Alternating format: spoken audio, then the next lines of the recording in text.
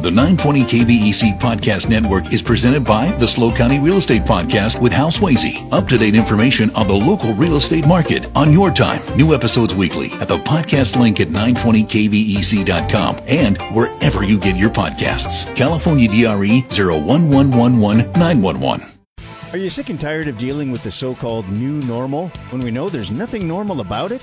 How about dealing with the old normal for a change? Westside Auto Supply in SLO still offers the same old-school service they've been known for since 1946. They still offer the best quality auto parts, expert service, and the advice you deserve. Walking into Westside is like going back in time when the customer was king. With the latest technology and always competitive prices. Westside Auto Supply. Buy the best from the best. Whether you're driving one of these, one of these,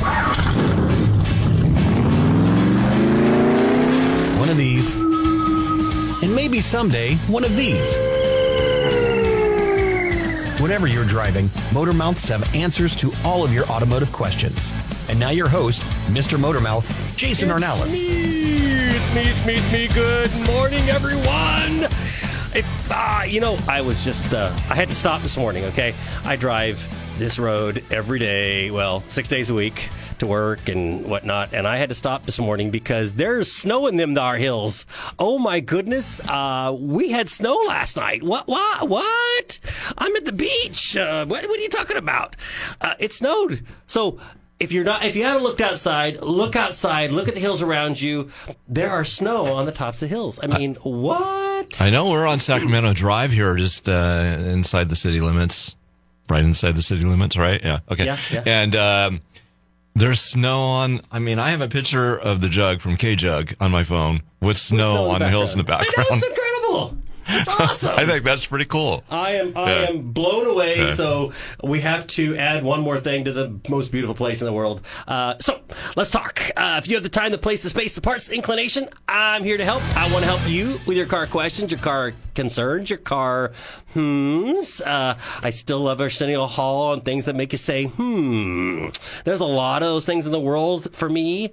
I want to know why. I'm constantly asking why. And it drives everyone insane. Jason, just cuz. No, I don't like cuz. Cuz is relative. I want to know why. And this morning, I am very honored and very happy to have a guest in the studio other than my normal cohort, Jim, which is always my backbone here. I appreciate that. So we have Chief of Police of San Luis Obispo, Rick Scott, in the studio with us this morning. Good morning, Rick. How are you doing this morning? Hey, good morning, Jason, and good morning, all the listeners. So I appreciate you having me on the show today. It's our pleasure. It's awesome. I love it. So we want to talk cars and cars. Speaking of cars, so talk to me. You have 60 officers. I'm trying to get it in front of my face. It just doesn't want to be there. It's not your normal mic. That's what it is.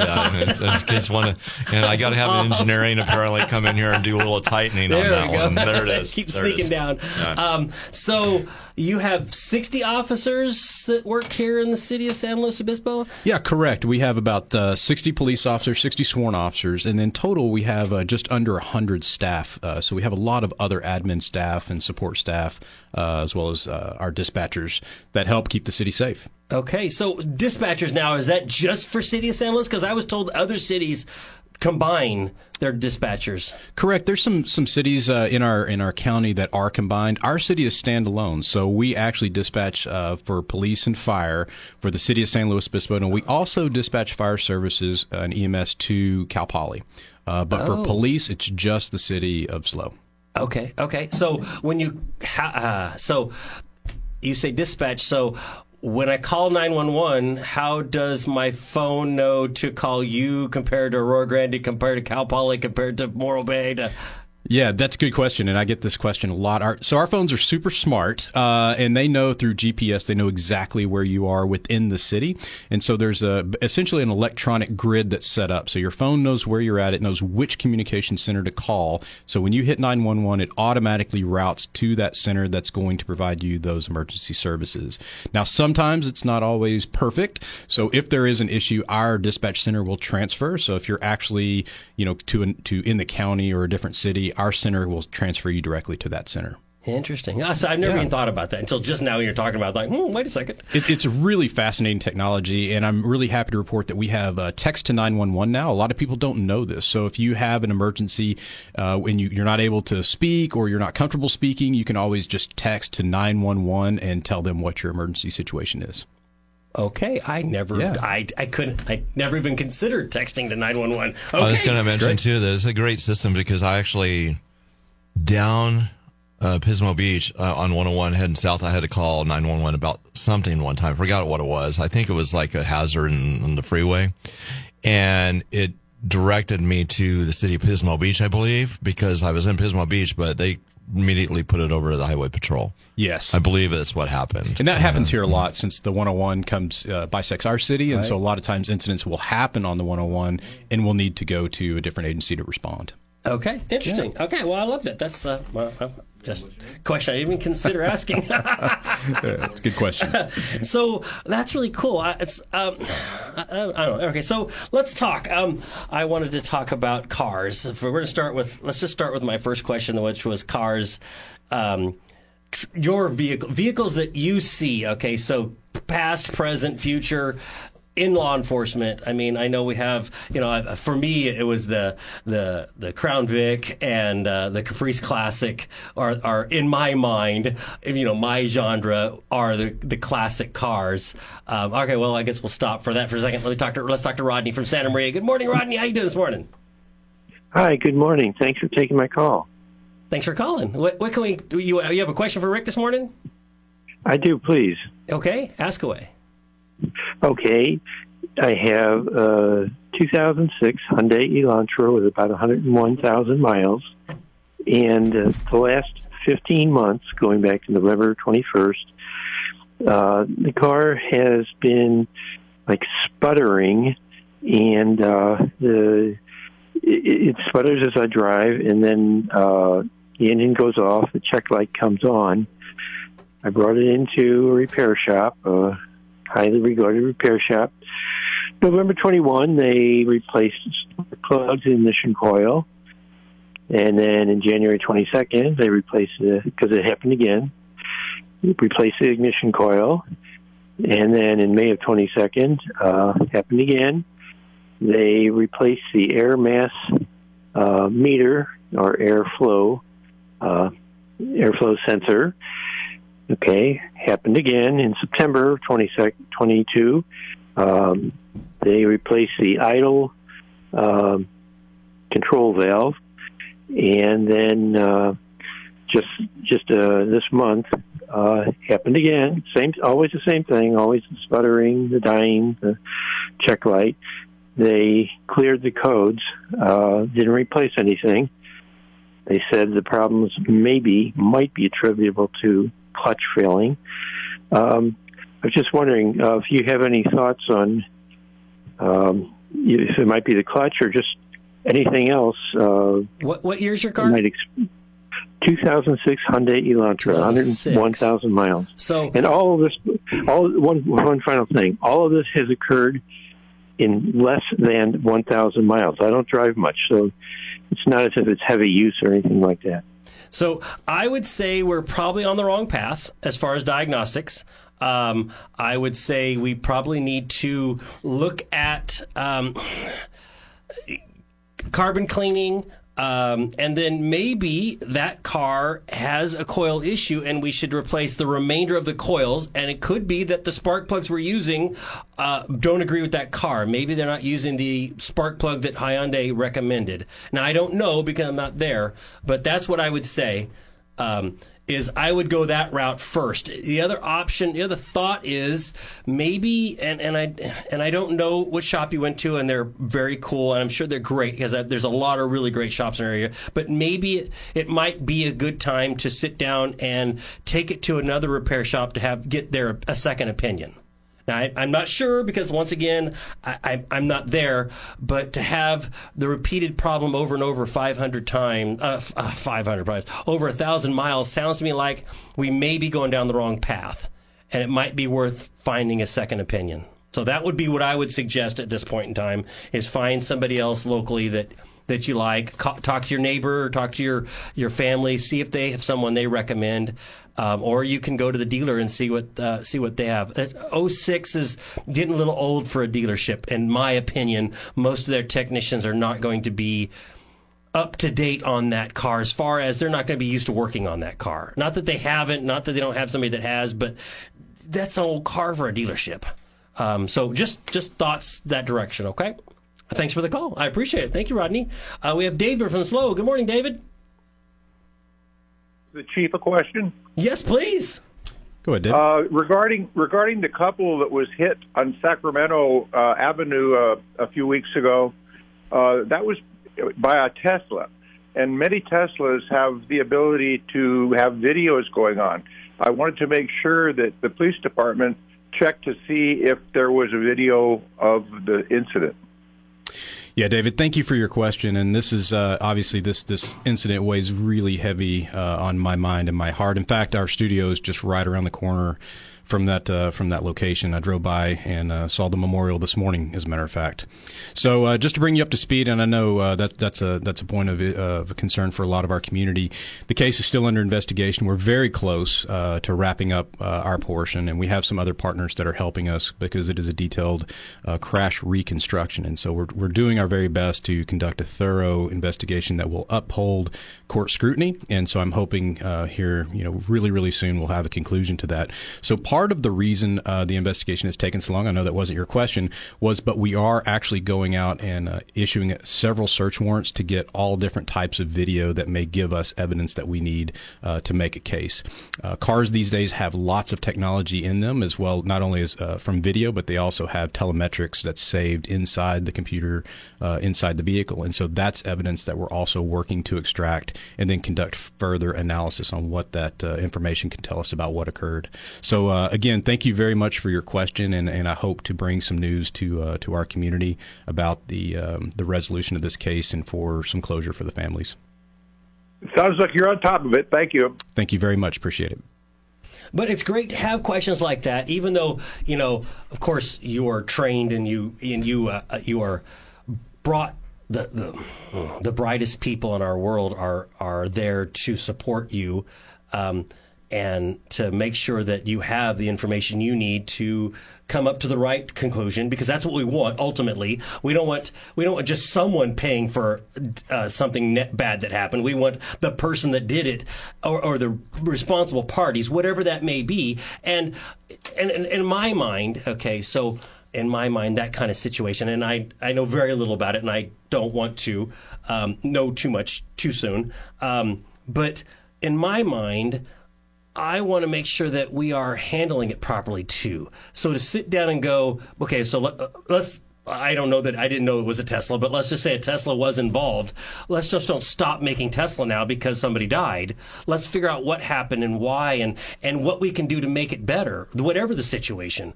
I remember years ago there was a gentleman out at the dunes, and he and his son were out riding, and they wrecked the car, and the son died. And people are outraged. Let's put this guy in jail. I'm like, what are you going to do to him? He killed his son. There's nothing you could do to him. Just put him in a chair and pull his fingernails out. And they're just fingernails. I don't care. I killed my son. So instead of going and putting him in prison for the rest of his life, you take that human being and you go, wow, the mistake you made. How do you teach the rest of us to try to avoid that decision? Wear seatbelts, helmets, understand our limits as far as alcohol, whatever it be. And learn from it as a society, instead of going, rot in prison, you killed your son. Okay, you're not hurting him, you're just costing me money, and society hasn't gotten any better. Yeah, Jason, and that's a great point, and I really consider it, part of my personal responsibility to give closure to the family. First and foremost, we have two grieving families that want to know what happened. That's most. They need to move forward. They want to move forward in their lives, and understanding what happened is the first step. And so we're trying to find the answers and give them the answers that they need desperately to bring some closure to this and move forward. Secondly is holding people accountable. And if there's a criminal violation, which I believe there is, I've said all along since, after the first week that we believe speed is a factor. If it's so egregious that it's criminal, we're going to do everything we can to hold the person responsible if, in fact, they made an egregious, error, or, I don't think it was on purpose, but, they've obviously acted in a way that's cost somebody their lives, and they should be held accountable, just like we all should. I agree. So let's go back to cars. Okay. Yes. And I don't want to get on that too much. We're going to bounce over here. So cars. Talk to me about. Okay, you've been in law enforcement how long now? 26 years. 26 years. Yeah. So you have seen a few different vehicles come your way, and I'm sure as a fledgling beginning officer, you're like, really? I got to drive this dump all day? Fledgling is a good description. So, yeah, that's pretty good. Yeah, it was. So, fun fact, I was actually featured in a book back in Texas called Behind the Texas Badge. And so I was in this book, and it was a collection of stories throughout the state. And I remember visiting with the author, and they said, hey, what were some of the things you remember about, when you first started in law enforcement? One of the things, because I'm a car guy, I love cars. I like police cars and all types of emergency vehicles. So I remember when I first got cut loose from training, I got the keys to my, very first police car. I was super happy, walked out into the lot to get into this, awesome crime fighting machine. And it was literally like this 1995 beat up Chevy Caprice. It was literally, it was the worst car in the lot. It's like missing a hubcap. It was really bad. But I was so proud of it because this is my new ride. And so I cleaned it up real nice, got in it and rolled out. But I'll tell you, that car being in 1995, it had the police package. I'm pretty sure probably better than I do. I think it was the LT1 engine that was in it. So Corvette engine, big brakes, and this thing would move. And so it was a cop's car. We loved the big old Caprices. They called them the Shamus because they're, I apologize to your listeners if you drive a Caprice, but these are ugly cars. Sorry. But I'll tell you, from a police standpoint, they were probably one of the best police cars that were ever made. I love that car. Now we've moved on. We've evolved, to several generations. And our current platform, we drive the Ford Explorers. They're all-wheel drive. We have a collection. Some of them actually have turbos in them if we're using them for traffic control. But they make anywhere from 300 to 400 horsepower. Very small, compact vehicle, all-wheel drive. They handle really well, and it's a great police car. And I got to admit, they're kind of an iconic police car, to be honest with you, because I have a neighbor down the street that he has a retired police car. It must be Highway Patrol, I think. And he'll leave it parked on the street a lot. And I tell you what, we don't have a lot of problems with speeders up and down my street because it's like, oh, I better slow down. There's a patrol car there. When you see the black and white, it just triggers something. Even if I'm driving and a car gets behind me and it looks like a police car, I get that rush immediately. Like, am I speeding? Is my seatbelt on? But everybody goes through this. We all do. It it's really amazing. invokes a primitive response when a police car gets behind you. Actually anticipating coming on the show, I looked around. And one of the questions we were thinking of is, why are police cars black and white? Yeah, I was going to ask that, right. Yeah, and that's a really, really good question. And so I'm a Google detective, so I looked to see what I could find out about this. And turns out, two reasons. One, they're black and white because those are really primary contrasting colors. And that's the whole thing, is the vehicle needs to have a contrasting appearance that stands out and doesn't look like anything else on the road. The other thing is, which I thought was really interesting, is when cars, first came out, when the very first vehicles that came out were all pretty much black in color. Well, that's because Henry Ford only lets you have black. That was it. And you got a black car. And so, but when the police bought their car, theirs were black as well. And to make them distinctive and different from every other car that was on the road, they took and they painted the doors white, and they changed and painted the hood white just to give it that contrast that this is a police car and it's not a regular car. Isn't that interesting? It's kind of a carryover from some of the first vehicles we ever had on the road. Is why they're black and white. Interesting. Yeah. Huh. Okay. Well, that's I love that. I never knew that. I didn't either until Jason asked me the question and I looked it up. But then why does NYPD use blue and white? Well, they're NYPD. They can do whatever they want, Okay. All right. Well, there's a lot of different colors out there. Yeah. And there's a lot of, we were just at the King of the Hammers, and whoever's in charge of that department, my brain is broken right now. It's always broken.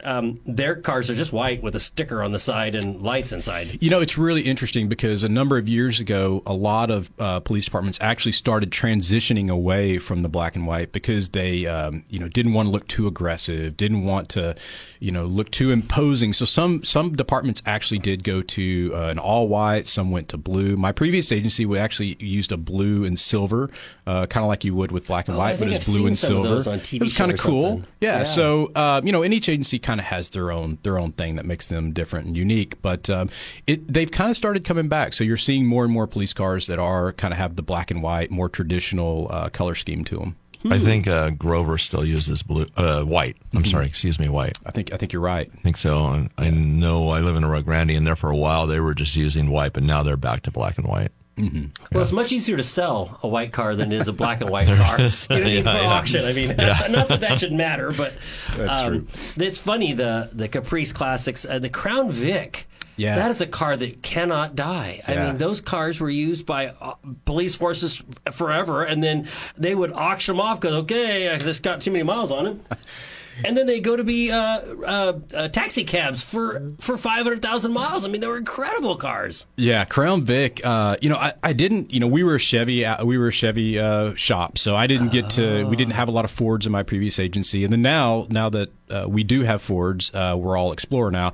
But Crown Vic was a great car. Some of the neighboring agencies next to us had Crown Vics, and so we would often go to driving schools together. And so there was always some friendly competition, sometimes not so friendly. Between neighboring agencies, we had a Caprice, they had a Crown Vic, and we'd see who could run the course the fastest. I think the Caprice won most of the time, but I'll tell you, the Crown Vics are just workhorses. It's funny. I don't watch a lot of TV, but I end up watching some of the YouTube channels. And one of the channels I watch is a guy who he buys up all of these Crown Vics. He owns a racetrack, and he has his version of the Daytona 500 with all these used Crown Vics. And it's incredible because these cars have 100, 200,000 miles on them. And they're out there racing. And just like you said, they're almost bulletproof. Yeah, they're phenomenal. I remember kind of back in my head when we transitioned, when a lot of forces transitioned from the Chevy to the Ford, and all the higher ups kept the Chevys because they were more comfortable and they were more plush. Yeah. And so you'd see all Crown Vics and two Chevys back there. You're like, oh, that's a captain's car. Yeah, and then it's really interesting because throughout my career, I've really seen the iteration of police SUVs. When I first got into law enforcement 26 years ago, there really wasn't police SUVs. That wasn't a thing. And then now, really, that's the predominant vehicle between either the Chevy Tahoe or the Ford Explorer. They've gone to this SUV platform, and they've really done a lot with these vehicles. And this car is not what you go to your dealership and purchase. Oh God, no. They've been lowered. They have stiffer suspensions, sway bars, heavier brakes, heavy-duty alternators, cooling systems, turbocharging, all those different things that go into these vehicles to make them reliable and able to do pursuit driving. So now the SUVs really are the preferred platform. You can sit up higher. You have a better field of view. It was always a little unnerving because they still have a lot of body roll in them because they are, a higher profile vehicle. And so I never really got used to doing pursuit driving in a SUV because it just feels like it rolls. They won't roll, they won't tip over, but they feel like they will. Is it also partly because there's just more room? Correct. Because you got all the gear you got to carry. Yes, and so we have a lot of gear that we deploy with nowadays between our life-saving gear for we have AEDs for first responders, so if somebody's having a medical incident, we have a little bit of medical gear, but we have a lot of protective gear for us. We have less than lethal weapons that we have to carry, shields that we have to carry. So all those now have to come into the vehicle out with us in the field, and you need that extra room. Yeah, you guys really do carry. I mean, you guys are, well, I was talking to a friend. Yeah, I know. We'll get to the break. Whatever. It's okay. They're not going to sue me. No. So I was talking to a friend, and so you talk about the rollover, and a friend of mine, when the SUVs were first starting brought in, Ford sat down and said, "You can't roll it." And he goes, "Yes, I can." And they go, "No, you can't." He goes, "Watch me." And he went out and did everything he could to try to flip that SUV because it wasn't his and he was going to prove himself right. And he could not force that car, no matter what he did, to topple. Even with 3 full-grown men in it with him, he could not. All that weight and everything. It's really, I can't say it's impossible, but I will tell you, with all of the traction control, having the all-wheel drive, it really is a different driving experience. Because the old-style police cars, just like the Caprice, the back end would come loose all the time. Right. Like we were burning tires off of them all the time. But now with the Explorers and the Tahoe has the same technology, with the traction control and being able to separate the drive and the different wheels individually, it makes it really, really hard to roll, which is great. We need all the help we can get. Yeah, well, yes, and that's what we want. We want our officers to be able to do their jobs, not go, "Well, I'd like to, but I'm stuck in the mud." We want them to be out doing their job and capable of doing that job. And the technology we have today in everybody's car, in the last 10 years, 15 years, the cars have developed and advanced so much. Our roads are so much faster and so much more competitive, and you really start to feel it. God, go get in your 70s car and jump out on the road. And unless it's a hot rod, you feel overwhelmed. And what are all these maniacs doing driving so fast? And then you get back into your normal car, and it's like, oh, well, they're just driving like I drive. Yeah. So you need to have a car to keep up with that. Good point. Yeah, it's the technology has really come a long way, and especially for traffic safety. Obviously, we have human error is the main factor in crashes these days, but the cars are becoming so much smarter and able to protect the drivers like they never have before, and we really appreciate the safety that is now commonplace in all vehicles that are new. And that's one of the things I push, and it is if you have a new driver at home, the new driver needs to have the latest or the most recent car. It doesn't have to be a Ferrari. It just needs to be the most recent, so it has that protection because they're the least experienced driver in a world with a lot of drivers, and I want as much protection around my young ones as possible, whatever that may be. And so I tell people it doesn't have to be an $80,000 car. You just want to have a newer, inexpensive car if that's what you can afford. What you can afford, buy that for your kid. And that way your newest driver, it's a scratch, a dent, a rollover, whatever. They have the best protection possible. Yeah, and that's a great point. We I'm not going to promote any brands on air, but even the base models of some of the vehicles now have lane keep assistance, smart cruise control, all those things. Really good technology. And they can stop for you. My friend the other day, he said he was driving his wife's car, and he was he was distracted, and all of a sudden the car started slowing down. He's like, what? And he was gotten too close to the car in front of him, and the car decided he was too close and was slowing the car down automatically. Yeah, that's fantastic. So we'll talk to Alan real quick from SLO before we go take a break. So good morning, Alan. How you doing? Hey, Jason. Hey, Chief. Of course, when I say Chief, I always flash on the old Superman where the boss said, "Don't call me Chief." Alan, you can call me Rick. How about that? Oh, Rick sounds good. Great. Yes, we were mentioning about the Crown Vics. If you had ever had a demolition derby with those things, that probably would go on for hours or days because they would keep surviving crash after crash. That's true. Yeah. A friend of mine went down to Orange County to see a demolition derby with RVs. Top Gear, baby. And they were all driven by police and fire chiefs. That would be interesting. We're, believe it or not, we're pretty good about hitting things. We're highly skilled drivers, but backing up is usually not our strong suit. We back into a lot of things. Kind of sounds like maybe this happened recently or something. Yeah, that's pretty normal. We're talking about driving safety and all the tools and technology, but it's really tough to see out of the back of a police car. Usually there's a cage and some other equipment. Yeah, there you go. A lot of times they'll just put it in reverse and hope for the best, and doesn't always work out. And expect the worst. Yes. Well, I'm in a police car. Everybody should be backed away. I yes, need room. Yes. Yeah, the RV one was done as a fundraiser, so I thought that would be cool. You go down to Santa Maria and get all those RVs that are sitting around and trash them. That would be interesting. I think our police officers would probably enjoy that. Yeah. I like that idea a lot. I think that'd be a lot of fun. I get a bunch of the police forces together, and you guys could put tags on each car, who's town, city, or whatever, and competition. I love that competition derby. Yeah, that's a great idea. A lot of fun. Get your aggressions out. That's right. I love it. That's great, Alan. Thank you. Thank you. Thank you, Alan. Have a great day. So, all right, let's take a break here real quick. Let's take the break here really quick. Have a fit if I don't have a break here. I picked out one. I picked out a classic commercial I think that's perfect for the chief here today. All right. This one we've used it before, but it's going back to 1956. Oh. And the Ford police car commercial. Wow. Yeah, they're advertising police cars. So 1956. That's interesting. One of the country's largest and most modern law enforcement organizations is the North Carolina State Highway Patrol. Nearly 600 men patrol over 70,000 miles of highway. When an accident report comes in, these highway patrolmen move out in a hurry. The North Carolina Highway Patrol is prepared to go anywhere, anytime, to protect users of North Carolina's fine highways. And they get there. Now meet Colonel James R. Smith, the patrol commander. Our job is to enforce North Carolina's traffic laws. It's a big job. That's why our cars have to give top performance in every kind of driving situation, and at the same time give our men maximum protection.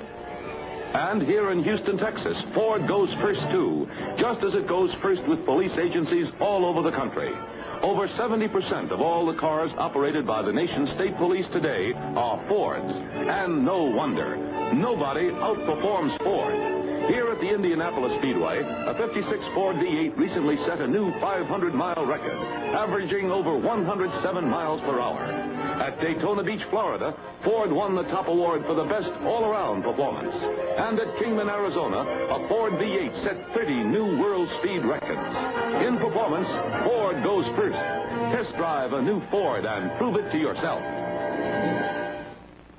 Absolute Auto Tech in San Luis Obispo wants to extend thanks to all of their loyal customers over the years. Drive safe on the roads and take the time to maintain your automobiles. You can count on Absolute Auto Tech for high-quality repairs for your safety and safe driving needs. Absolute Auto Tech has been performing auto repair services since 1997 at the corner of Sacramento Drive and Capitolio Way in San Luis Obispo. Come by or call 547-1062. That's 547-1062.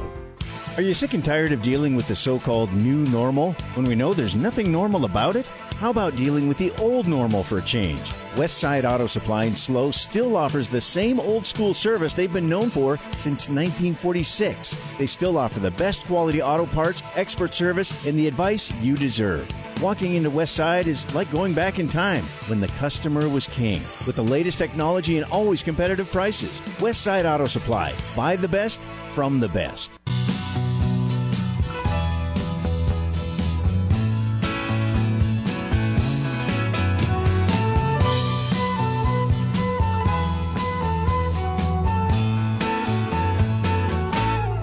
Got on board a westbound 747. Didn't think before deciding what to do. Oh, that talk of opportunities, TV breaks and movies rang true. Sure rang true. Seems it never rains in Southern California. I think that does Apparently he wasn't here yesterday. Yeah. Or last month. Maybe it's a metaphor. That's fantastic. So I was curious, since you have experience in both now, driving habits of Californians and Texans, what do you think? Yeah, very interesting. So I'll tell you, for the most part, and I'm proud to say, here in California, maybe it's specific to San Luis Obispo, I'm not sure. People generally try to drive close to the speed limit, which is refreshing. I was surprised. You may not realize that, especially if you're from here. You may think people drive fast, but that's not true, at least coming from Texas. So I did come from Texas. I've been here almost 2 years now. I grew up in Texas in the Dallas area, and people generally drive, if you're not going 10 miles an hour over the speed limit, you're going to get run over. Mm-hmm. Yeah, I mean, you're going to get run over. We have some roads, especially down by the state capitol, 85 miles an hour. Speed limit is 85. I didn't even have a car that would go 85 miles an hour. So people drive really fast. Tailgating is one of the state sports in Texas. Oh. So coming here, I was very surprised that people actually do drive slower, and they try to stay pretty close to the speed limit. I think it's kind of I had that incident in Idaho because some of the interstates up there are 70, 80 miles an hour. Oh, yeah. And it's harder on the car because my oil was great in my Mustang until I got to Idaho. And then you're having to keep up with all this traffic, and I get to a truck stop in Idaho, and the oil level was down a little bit because you're going up these inclines and all that, uphill, a lot of uphill. And push that car it's a little harder on the car. Oh yeah, yeah. It's I'm really happy to say, we have a safe community. Obviously, we know that, but just even from a traffic safety standpoint, people really do drive pretty conscientious here. They're careful. One of the biggest changes I'll tell you is on the highway. So if you're towing a trailer, the maximum speed is 55 miles an hour. And that was something I wasn't used to. So in Texas, if you have a trailer, you go as fast as you can. You keep up with the rest of traffic. But here, all trailers are 55 miles an hour, which is really interesting and quite a bit different. I think it's a really, really bad decision.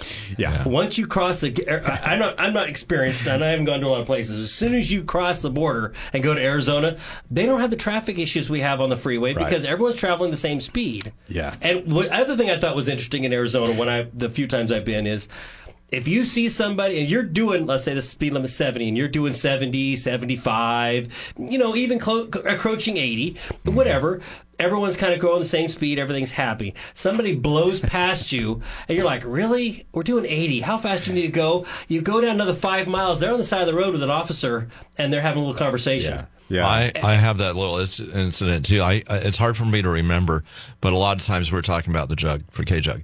Lots of times I'm the one that's having to drive it down the freeway, and I have to remember it's 55. Yeah.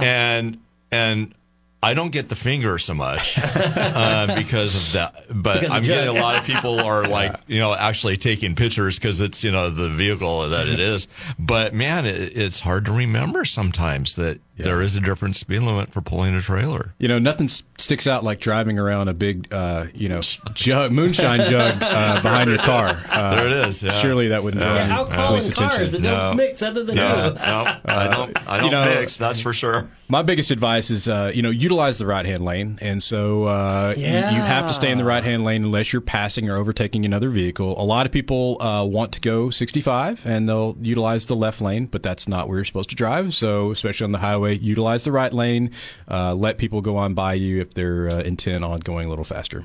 So for me, I'm all about that, and I agree with that 110%.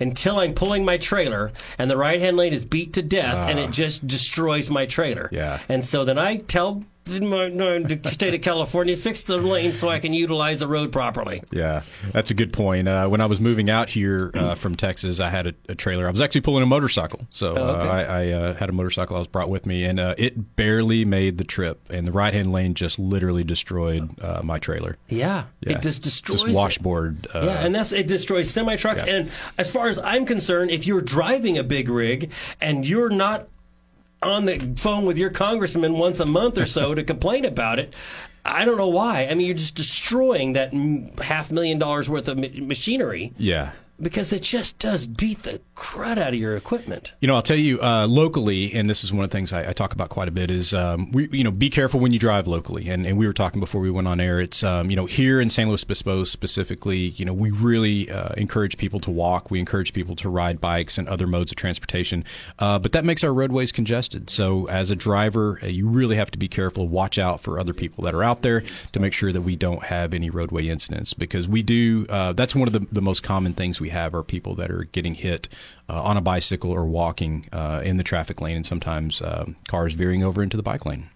And for me, it's I hate that. I hate that people are hurt. I hate the fact that we have to worry about that. But it seems to me so many. When I see a bicyclist, I treat him like I treat them as if we were shopping, and there's a shopping cart in front of me. And I have no idea what direction that bicycle is. It going to follow the rules like it's a car? Is it going to act like a pedestrian? Is it just going to go from a car to the to the sidewalk, back around? Is it going to make a big U in the middle of the intersection? What are they going to do? So every time I see a bicyclist, and now we have the one wheels and the unicycles and incredible technology. The one wheel is a phenomenal device. I don't know if you've been around those much yet, but it looks like a one-way trip to the hospital for me. Yeah. Oh no! They look fun. Just call the one wheel and call the ambulance at the same time. There you I'm go. Be going. Just we had a question. I had a caller. I had a guy that used to. I live in a hill, and a guy was using one of those kind of recombinant bikes, and it looked like a lot of fun, but it was kind of dangerous too because you come around a corner and you don't see those. They sit a little lower. Yeah, I do notice that one day that one of the Rio Grande Police Department police officers had stopped him, and I think he was just talking to him about the safety there. Maybe put a flag on. I've seen a couple of those guys run a beach flag type of thing on them. Yeah. Yes. So we have Jeff from Rio Grande. Good morning, Jeff. How you doing this morning? Hey, good morning. Thanks for your service, Chief, and welcome to the Central Coast. It's nice to have a new police chief that wasn't hired just because of a certain quota to hire certain types of people. So you look like a very competent chief, and thanks again for your service. And but I had a question. Since you touched on towing, at 55 speed limit's pretty good to help prevent people from fishtailing if they don't have enough tongue weight on their load, and so they get above a certain speed, when they don't have enough tongue weight, it can cause fishtailing and they can lose control. But my question was back in the day when the Crown Victoria police interceptor, did that have a 351 Windsor, or was that a 302, a 5 liter, or the 5.7? That's a great question. I think it was the 351, if I'm not mistaken. And I know you could get that package in a different handful of different varieties. It's interesting. Today we buy the Ford Explorer, and there's 3 different engines that can come in that. And I think that the one you're describing, I think it was a 4.6 liter, if I'm not mistaken. But it would run, and so the gearing on that vehicle was very suitable for in town and quick driving. So you need to go from 0 to 60 or whatever up on a speeder pretty quick. They were well equipped to do that. Those had a special, because normally the Crown Vic probably had the 5.0, right? So the police interceptor had the 351 Windsor, the 5.7, I guess, or. That you may be getting over my technical ability here.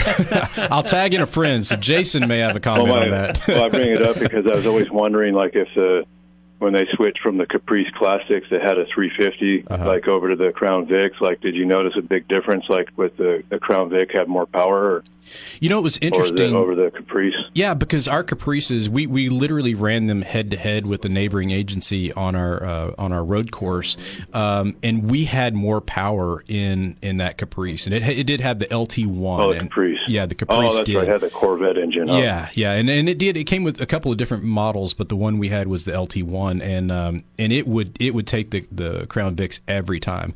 They tend to have a better cornering ability, so they could typically get us in the top end of the course for the cornering, but out of the hole, our Caprices would get them. That's what I was figuring, is that the Crown Vic was a little smaller, and so they would corner better, but then you guys would have more power. But most police packages, there's a lot of things under the skin that are different.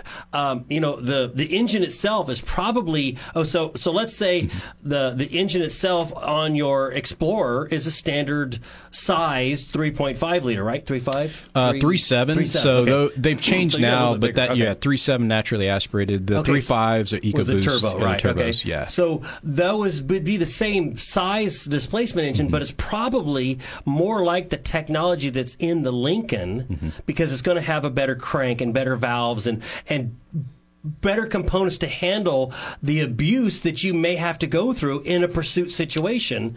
And these cars, I mean, the hours, we were looking at hour meters the other day, and some of the hour meters on the cars that you guys are running basically equate to 300,000 miles of regular drive time for a standard person driving a car. And you're 100% correct, because the trick to a pursuit, I'll tell you, is maintenance and making sure the vehicle can survive the pursuit. It's not about who's the fastest. It's about who can finish the race. Yeah. And so we spend a lot of time making sure they're well maintained. A lot of the systems are heavy duty, so they don't break down when you're in a pursuit. But that's the key, is keeping the vehicle maintained. Yeah, it's amazing. And yeah, I agree. So we have Carolyn. Did I do that right? From Hemet? Well, we hadn't cut off Jeff, but we are running a I'm little here. on time. Good So morning. here's- How you doing here's this Carolyn. morning? Good morning.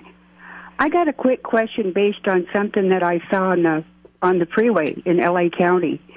It was an L.A. Lakers tour bus, the basketball team, and they were in the big tour bus was in the carpool lane. I wondered if your officers would like to comment on what they think of that. I like that idea. That's a good question.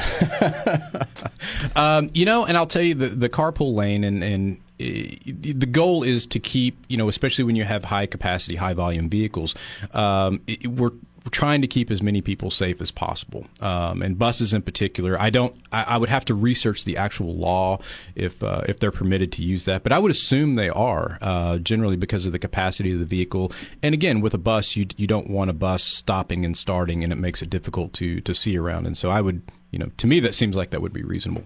This guy was way over speed, way over speed, and that lane was so tiny. I thought if he drifts just an inch, he's going to be all over the place. So I wondered about that. Yeah, and I appreciate you bringing that up, and I always welcome people. If you see, see something, say something, and that's one of the campaigns I have here in San Luis Obispo. So when we see those issues, or if you see something that's potentially dangerous when driving, call it in. And the other part is no call is too small. And a lot of times people won't call because they say, well, it's not an emergency or nothing happened. But you could be the one that could prevent something from happening. So when we see something that looks to be dangerous to you, call it in, and the dispatchers are generally very helpful in routing that to where it needs to go if it is truly a danger. Okay, really good. Thank you so much. I appreciate the call. Thank you, Carolyn. And, I know for me with a Class A license, all of the fines, everything is double basically. Yeah. And as a bus driver, she's saying he's really going too fast. If they get caught doing that, they could realistically lose their ability to drive a bus, which basically lose their job. With me, I mean, if I lose my Class A, well, it sucks. I have to go to a smaller travel trailer. But that would, I would think that would really weigh on any driver's mind the whole time they're in excess. That you get a fine, and maybe you're more familiar with this, but I'm under the impression that if you're a bus driver and you get a fine in your own car, you could lose your license or at least whatever. There's major penalties. And that's a good point. You do run the jeopardy, the risk of losing your commercial license. And I'll tell you, we have incidents that happen, obviously, with our commercial carriers and our drivers. But all in all, these are professionals. They typically have more hours than common drivers that are out there, you and I. They drive for a living, and there is so much at stake if they make a mistake. So on whole, our commercial drivers are usually the best on the road. They're involved in the least number of accidents. But just like our last caller, they're not exempt. And sometimes you do see situations where they've made a mistake. And unfortunately, when they do make a mistake, it can be catastrophic because of the size of the vehicles that they operate. Size of vehicles and all the people inside. Correct. Instead of just you and your car and a deer, it can be big. Yeah. So I agree. It's funny. I have a friend that he owns a limousine service, and it's amazing to me how protective those drivers are of that car, of the passengers, of the road around them, and how aware and how they really do. The phone doesn't exist. The radio doesn't exist. All that exists is their surroundings and what's inside. And it's amazing how professional these people really are. Yeah, and their job is to get someone from A to B safe. and that's their primary concern, is making sure that their passengers have an enjoyable time, especially if you're in the limousine business, but getting them from point A to point B safely. And I'm sure they rely on repeat customers too, and so they want to replicate that experience and make sure that they're being safe on the roadway. Right, it's amazing. I'm blown away. It's funny, the maintenance. Maintenance. And here we are, from a maintenance point of view. Now, the last few days, the last few hours, really do shine and scream maintenance. And what are you prepared for? We need to start making this our responsibility as drivers to maintain our vehicle, the minimum. And a lot of things, we're talking minimum. We're not talking, hey, is your car do you have the full 365 horsepower in your car? Are you down to 350? We need to fix this. We're talking tires and wipers and heater and defroster, the minimum stuff. People go, hey, Jason, the defroster's leaking. It's bad. The heater core's no good. Can you bypass it? I go, no. Well, why not? Because I remember when the Dodge Viper came out. It was an open top car. There was you couldn't get a cab for it. There's no door locks. There was no way to lock the car. Yeah. Jason, I got to interrupt because we're down to 3 minutes and we have one call. Okay. Yeah. Okay, so Jeff from SLO. Good morning, Jeff. How you doing? Hi, how are you folks today? We're doing great. Great. Chief, I'd just like to give a shout out for Chief Scott. Thank you for serving and protecting. You've done a really incredible job since you've been here, and thank you so much. And you have a pretty extensive view of automobiles, too, and I think that's great. And you're informing people of even more safety, so kudos to you, sir. Thank you, Jeff. I appreciate the comment and really welcome the support. And I think a healthy perspective, especially for those in law enforcement or our first responders, is you have to have other hobbies. And so my hobbies, when I'm off work, it's not law enforcement. So I really enjoy cars. I like spending my time working on cars, and that's just one of my special interests. I think that helps us, have a positive outlook on life. Me too. We have several things in common, Chief. And again, thank you for serving and protecting our community. Well, thank you, Jeff. I'm honored to be here, and I really appreciate the support. I much appreciate it. You have a great day, sir. Thank you, Jeff. So I like that a lot. We have 2 minutes. So Westside Auto Supply, I'm not kidding. They really do a fabulous job over there. Those guys, wow. They wow me at least once a week, and I'm sorry, I don't get wowed very easy. I'm not easily wowed, but they do. The Steve and Kevin and Mark and all the gang over there. The drivers are phenomenal. Everybody, I really like those guys. But I want to say, if you see, the other day we were at a football game, and I saw a man in blue, and happened to be a man, whatever, a person in blue. I don't mean to be like that.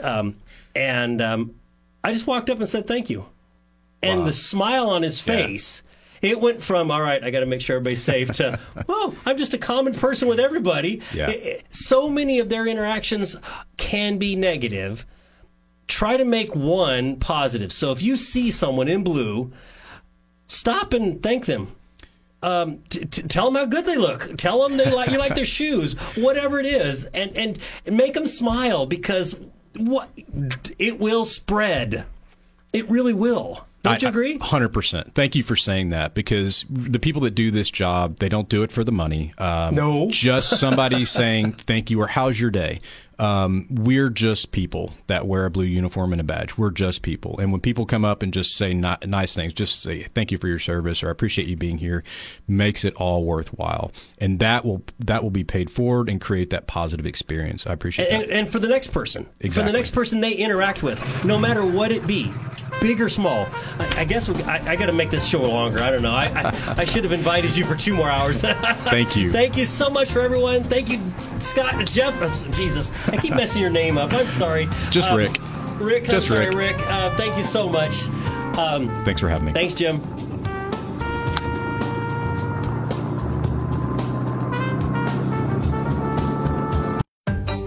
The 920 KVEC Podcast Network is presented by the SLO County Real Estate Podcast with Hal Swayze. Up-to-date information on the local real estate market on your time. New episodes weekly at the podcast link at 920kvec.com and wherever you get your podcasts. California DRE 01111 911.